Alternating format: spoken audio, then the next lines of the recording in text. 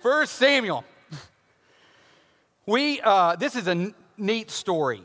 And in Christendom, the cave of Adullam has been used for the last 2,000 years to describe a moment in a person's life when things are just bad. David is running from Saul. He doesn't know his next steps, and he ends up literally living in a cave. And the cave of Adullam is something that we look at and we can relate to. In times in my own life when it seems like my life is grinding the life out of me. And to me, I'm sharing my heart with you, the hard times aren't when something big happens, somebody that I love dies, when something big happens. To me, the hard times are those day after day after day after day after day grinding moments that just exhaust you.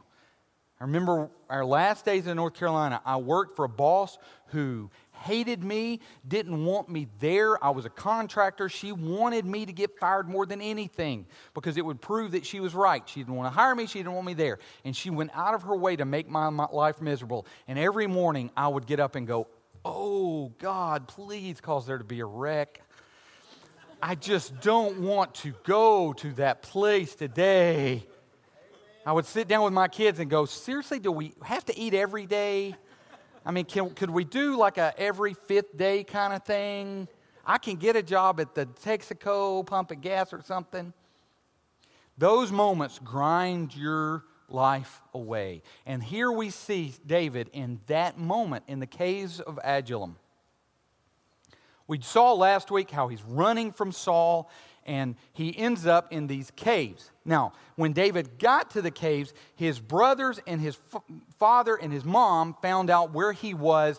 They knew they weren't safe where they were, just living there in Bethlehem, and so they fled their home and came and joined him. The Bible says that all these worthless men, guys that owed debt, guys that had problems, guys who'd failed before in their life, are drawn to David because David's fighting for a cause. And so they don't really care that much about the cause, is what the text insinuates. They're just coming to fight.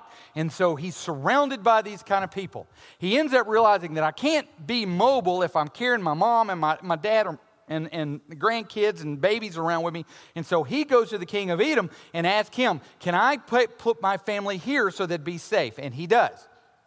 But while he's there in Edom, the prophet Gad came to David and said, "You don't stay here. You don't stay in the caves. You need to go back to Judah." And so David takes off and goes. Well, Saul, in the story, we're given this scene where Saul is sitting around with his boys and he's griping and complaining about David. He's saying, "Hey, why is it that y'all didn't tell me about Jonathan?" He actually throws his own son under the bus and he's like, "Hey, why didn't y'all tell me that Jonathan was going to go in against me? I'm hearing word that you guys are going and supporting David. Hey, how many times, you bunch of Benjamites, has David ever given you vineyards or David given you land? If you want to hook yourself up, you better support me." Well, while he's there, remember back in the story about David when he was with the priest last week, there was a guy that was there. His name was Doeg, and Doeg pipes up and he says, "Hey, you know what? When David was at the priest's house, the priest gave him some food and gave him Goliath's sword." And so Saul is angry and he sends for the high priest. So the high priest comes, Ahimelech, to answer the king. Now, Ahimelech doesn't really even understand what this argument's about. It's kind of like politics. You see the people, and back and forth. You're like, what are they even arguing about? And so Ahimelech is like, "Isn't David like your best warrior? I mean, isn't he the guy that serves you well?" And Saul is all on top of him, and he gets angrier and angrier because Ahimelech is not doing exactly what he tells him to do. And finally, Saul turns to one of his guards and says, "Kill him."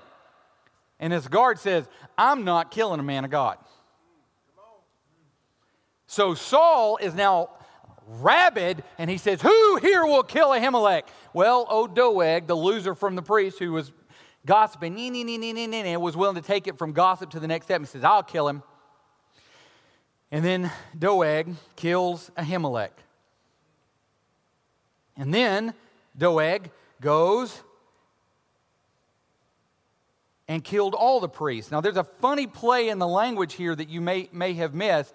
When God commanded Saul to go to the Philistines and kill everybody, he used a particular verbiage. When Doeg goes and kills all the Philistines, disobeying God, the exact same words are used. Saul didn't obey God when he was told to, and then took matters into his own hands and disobeyed God when he wasn't supposed to. And the text says, and Doeg the Edomite turned and struck down the priest, and he killed on that day 85 persons who wore the linen ephod. He put to sword, again, exact same words, both man and woman, child and infant, ox, donkey, and sheep, he put to the sword. We see Saul completely unhinged. He slowly marches from an egotistical, scared boy who can shave now to where he's just lost it and he's lashing out. One guy survives, Abiathar, and Abiathar immediately goes to David. He comes to David, tells him what happened. David says, I got you, Abiathar, you stick with me. Now, David finds out in the middle of all this that the Philistines are going and stealing the food in a town called Keilah. Now, it's not even like for Victor, it's not like they're trying to cut them off so the city will fall. They're just going in and stealing the food and leaving them there to starve.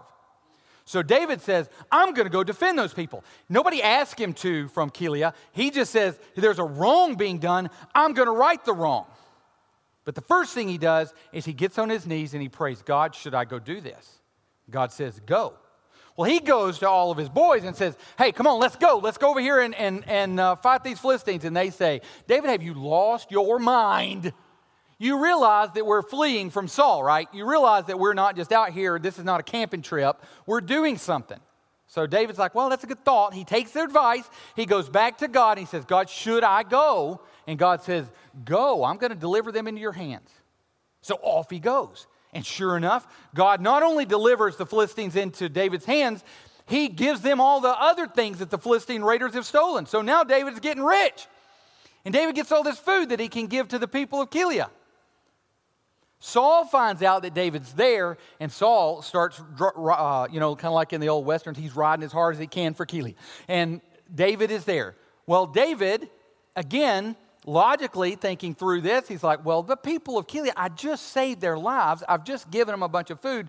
They'll protect me. But he doesn't trust his own common sense, and he goes to God and says, what's going to happen, God? Should I stay here? Will the people of Keilah give me up to Saul? And God says, they will give you up. God knows human nature a little bit better than we do. And so David cuts it. He heads out. Saul continues to chase after David. And we have all these stories where Saul is after him here, there, and everywhere. In fact, they end up in a town where Saul finds out that he is. Saul turns to go attack him. And just as he's coming, he finds out that the Philistines are attacking another place. And so Saul gets to where he's about to catch him and has to turn back to the Philistines, and they named the name of that place the Rock of Escape. And so David goes from there and lived in the strongholds of En-Gedi. Now, let's think about this. I think these two chapters are interesting in that you have, on one hand, you slowly see Saul falling apart and becoming less and less of a man, and you see David growing from a boy into a king.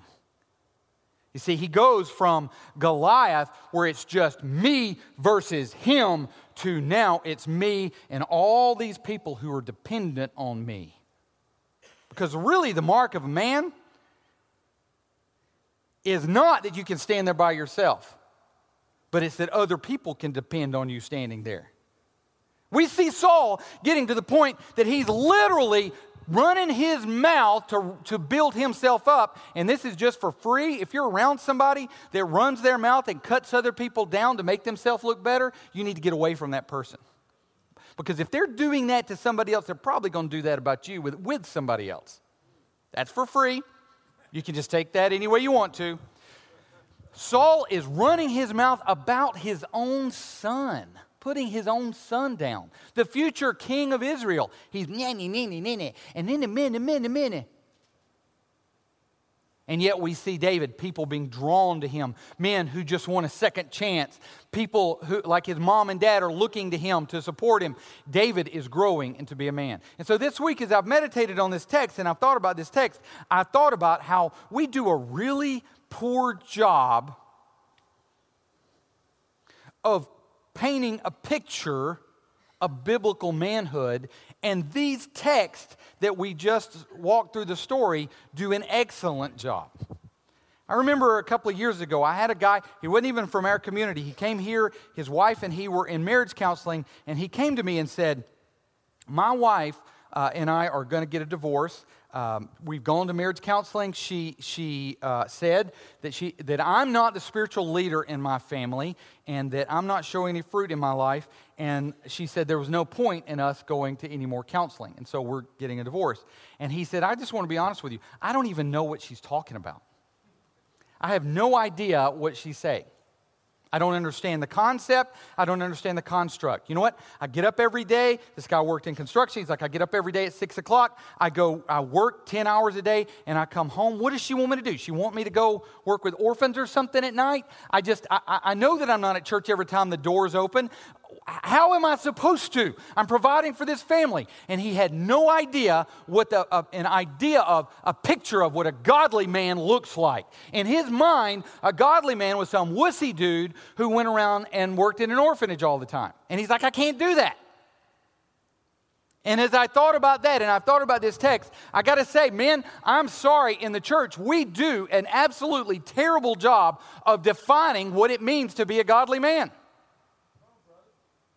It seems like we go in either one of two ways. We either define a godly man as this wussy guy who lets everybody walk over the top of him, who, I don't know, we've somehow confused the word meek and weak. And we've confused the idea of humility with the idea of passivity. And they're all very different things. And so, I mean, even if, can we just be real honest in here? Can I be honest and not make everybody mad? Probably not going to make a couple of you mad. You know that there were no cameras when Jesus was alive? Did you realize that? And so most of the pictures that we have of Jesus, where he looks like a really skinny, white skin, blue-eyed, kind of flock of seagulls haircut, that's not Jesus. We know he was a Jewish guy in the first century. We don't know exactly what he looked like, but I know for a fact he didn't look like some guy in Renaissance England. And so the images that we put up of Jesus, some of the songs that we sing make it sound like Jesus is my boyfriend. And you know what? I got to say, I feel uncomfortable when we're talking about sitting in Jesus' lap and rubbing his beard or whatever some of the songs are. And I'm like, I don't want to sing this. Can we not sing this? And so I know that other guys are feeling the same way. And we send this image out that to be a Christian, you got to be a girly man. Am I the only one that feels like sometimes we give that impression? Because all the guys are looking at me like they're scared. Like, I got to go home with this woman, and I don't know what you're talking about, but I'm not agreeing. So it seems like the opposite side of that, the reaction to that is from like the Mars Hill model, where to be a Christian man, you got to be a jerk. Where, woman, go make me a swimmage. Ephesians says you to obey. So obey. And so it seems like we have this two extremes where either we're saying to be a Christian godly man, you got to be a wimp, or to be a Christian godly man, you got to be a jerk. You're just a jerk with a Jesus fish on your truck. Neither of these are the biblical model. And so here we have a text where we see Saul being a fraud, a fake godly man, and we see David being a man after God's heart.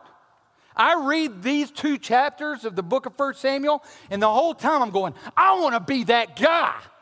I want to be the kind of man that people want to come crowd around me. Hey, I want what he's got. I want to be that kind of guy. I want to be the kind of guy that people are depending on me and they know I'm going to do what I say I'm going to do. I want to be the kind of guy that people can look to me like his mom and dad and say, hey, can you take care of me? This situation is getting out of control. I want to be the kind of guy who, when the chips chips are down, I'm mixing metaphors there. It just scared my wife really bad. Rod's got that big around. I'll recover. It's okay. When the chips are down, that I'm smart enough to go onto my knees. I mean, do you see that David, what he's doing here? He's not just being that jerk who's like, we're going to do what I say to do. We see him talking to people, listening to, okay, let's just walk through my notes. Okay, so what it's not a wuss, a wimp, it's not a jerk. And yet what do we see? We see David being strong yet dependent. Okay, in this whole story, David is decisive. The people around him are saying, no, you should do this. No, you should do that. No, you should do this. He is decisive. He makes decisions based on the circumstances, and yet he's dependent. Now, this is what I mean by dependent. He's dependent on his God. You see, sometimes, men, we forget that even if we are a grab your boots and go to work every day kind of guy, and even if you are somebody who can look at your life and say, I made myself, which is where Tom Harrison's heart and sin tendency lies, that God's the one that gave you the strength to be able to do that, and you didn't get nothing for free. And I see David here saying, all right, let's go take this town. God, be with us. Oh, God, please move. He's dependent on his God, and yet at the same time, he's strong. Now, man, that's a hard balance to achieve. And yet we see David doing it here. And the only way that you're going to be able to do that, men, is if that's your norm, if that's your normal. That as you go through your day, that you're talking to your God. We've talked about how when Paul says pray without ceasing, he's not saying that we don't go to work because we're hanging out in our prayer closet. What he's talking about is the fact that, and I've shared this before, you know we all have an inner monologue, right? I know I'm not the only one that talks to myself all the time. Where you're driving along and you're like, oh my gosh, could this person please take a driving test? If I'm in Etowah County, and you've all heard me say it, my constant mantra is, it's a merge lane. It's not a pull to the end and stop lane. We don't have those. Merge, merge, merge. So that conversation's going in my mind constantly. If we turn those inner monologues into a dialogue, that as I'm going through my day, instead of going, oh my gosh, I got to get to the store. I've got 30 minutes before if I turn that into a conversation with God, it becomes a prayer. On Wednesday night study, I had someone who asked me, hey, should we pray that God and da-da-da-da-da-da? And my response was, you should pray to God, full stop, period, yes. Whatever is on your heart, that's prayer. There are times when prayer is going to be, thank you, Lord. This is so awesome. I can't believe you're doing this. And there are times when prayer, because what's on your heart is, God, what are you doing? I don't like this. There, right now, as I am walking around, I'm trying to picture where I am. As I'm walking around the high school and middle school and elementary schools praying for those kids, I'm praying, God, please don't let anything happen. Oh, God, we can't handle anything else right now. Oh, God, I pray that you'd protect every one of these kids, protect their hearts, protect their minds. God, help them to grow in the nurture and admonition of the Lord. Oh, God, please let these kids get saved. God, I pray that out of these kids in this school, God, that you would raise up people, mighty warriors for your kingdom. I just talk to God about it. I'm not doing it in King James. I'm not saying, our most gracious. I'm just talking to God. If you were to come up beside me, if I'm walking down Air Depot to get around the school, you'd think I've lost my mind. I lost it a long time ago. It's not a new thing.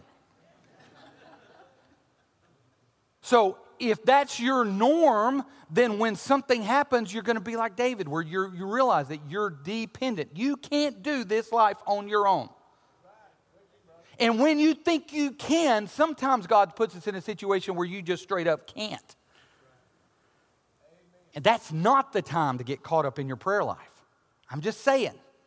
So we see in David a man that is strong yet dependent. He's decisive and yet flexible. Now, I don't know about you guys, and Anna, I'm sorry, I'm going to use you as an example. There is nothing in my marriage that drives me more insane than driving down the road going, "Where do you want to eat, honey?" "I don't care, wherever you want to eat." "All right, well, let's go to Pruitt's." "No, I don't eat there." "Okay, well, how about let's go to Firehouse. They're too expensive." And then everything that I have been known to pull the car over and go, "I'm not going anywhere until you make a decision." There is nothing I hate more than indecisiveness. And it's not just women, because I've seen guys doing the same thing. I don't know, what do you think we should do? Here we see David being a man who can make a decision and stand behind it. And yet at the same time that he does that, when the guys come to him and say, "Dude, if we attack that city, you realize we're opening ourselves up to Saul," he's not arrogant to the point that he says, "No, I made a decision, we gonna do it." He goes back and prays to God again. Now, and when he knows that that's what God wants him to do, whether everybody wants him to do it or not, he does it. Whether everybody think it's a good idea or not, he does it. Here at the church, I just got to be honest, I don't know how much you're around here other than Sunday mornings, you personally, but we've got a junk problem. We've got every room that we go into, there's little piles of stuff that was like, that was Meemaw's favorite chair, and so I know the third leg on it's broken and that the cushions are cut, but we can't get rid of it, kind of stuff. It's all over the building. And so we actually decided, okay, we're going to go on a junk diet. We're going to go through and we're going to get rid of all this stuff. And so the elders, the very fact that we had to talk about this, the elders talked about it, and we decided to do it. Now, I guarantee you there's some people that are going to be upset about it. In fact, those are the sort of things that typically cost pastors their jobs. You got rid of Mama's cushion? That's been there since 1932, kind of stuff. But sometimes decisions just have to be made, and they're not popular. People don't like it. Here we see David willing to make those decisions and yet being willing for other people to do it. One of the things in the church that I've experienced that happens that I love is I will have an idea and then I will share it with someone, and then they, as it moves through the group of people who are on the ministry teams and then through the deacons and through the elders, by the time it comes out the other side, it looks very little like the original idea. But it's because this person's added this, and this person's added that, and this person's added this. And what comes out the other side is actually God's plan. It was my plan back here, and now it's God's plan. Because there are people around you that know more about things than you do. I know that may be shocking information. It's shocking to me. We as a church are in the process of going to build a nursing room because we've got you can't, as I said last week, you can't swing a dead cat in this place while hitting a pregnant lady or somebody that just had a kid. And you should stop swinging dead cats around. But, so we need a room where nursing moms can go and nurse. Well, I told the deacons, we don't need to pick out the chairs. Because if we get a stool that says Craftsman on it, we may like it, but that's not what they need. Because you know what? I'm never going to know as much about nursing as a lot of you ladies. That's just reality. There are some subjects that other people know more than you. You need to be willing to get the input of other people. And I see David doing it. And I see Saul doing just the opposite. As the priest is coming to Saul saying, dude, this is a bad idea. David is your faithful servant. You need to listen to him. Saul not only gets angry, he gets angry to the point that he has the man killed for disagreeing with him. I don't know about you, but I've had bosses that were that way. They never killed me, but they made me wish he had. Hey, maybe this is not such a hot idea. Maybe we shouldn't be mopping the carpet. Just thinking that that's a bad idea. Why don't you just shut up and do it? And so a real man is decisive yet flexible. And then the final thing that I see in this is assertive yet humble. You have no doubt as you read both of these chapters what David's idea is, what he should be doing. And yet I see very little in here of David talking about himself. When it comes to Christian music, if I sit down and look at the lyrics and I see a lot of I's and me's, it's probably not something we should be singing. Because Christianity is not supposed to be about us. It's supposed to be about Him. As I go through my life, if I catch myself always talking about me, that shows me that my heart is not in the right place. As we see Saul arguing for what he's got, wants to do, he says a lot of, what have I provided for you? Who else is going to give you somebody else's vineyard? Who else is going to take the choicest lands away from the rightful owner and give it to you? I am. Me. It's about me. I don't know who said it. I want to say it's C.S. Lewis, but then part of me in the back of my brain is saying it's not true. But somebody, not me, somebody way smarter than me said that true humility is not thinking less of yourself, it's thinking about yourself less. Humility is not thinking, woe is me. Oh, I'm just so sad and pathetic. That's not humility. Humility is not making it about you in the first place. It's not about us. Because you see, the whole theme of Christianity is that God loved us so much that He glorified Himself by saving us so that He could say, that one is mine, now watch what I do with him. She is going to make a choice servant of mine. And we don't offer anything in the beginning. We bring nothing to the table in the beginning. He is the one that transforms us. He is the one that saves us. And all the honor and the glory and the praise doesn't come to us. It goes to Him. And so, men, humility doesn't mean, woe is me, I'm just this poor, pathetic little guy. No, humility is not making it about you in the first place. And so in this story this week, we see a beautiful compare and contrast between Saul as he is going downward and David, who God is using. And I thought about that compare and contrast, and it's beautifully laid out in a song that we sang here just a few weeks ago. A mighty fortress is our God, a bulwark never failing. Our helper, He, amid the flood of mortal ills prevailing. For still our ancient foe doth seek to work us woe. His craft and power are great, and armed with cruel hate, on earth is not His equal.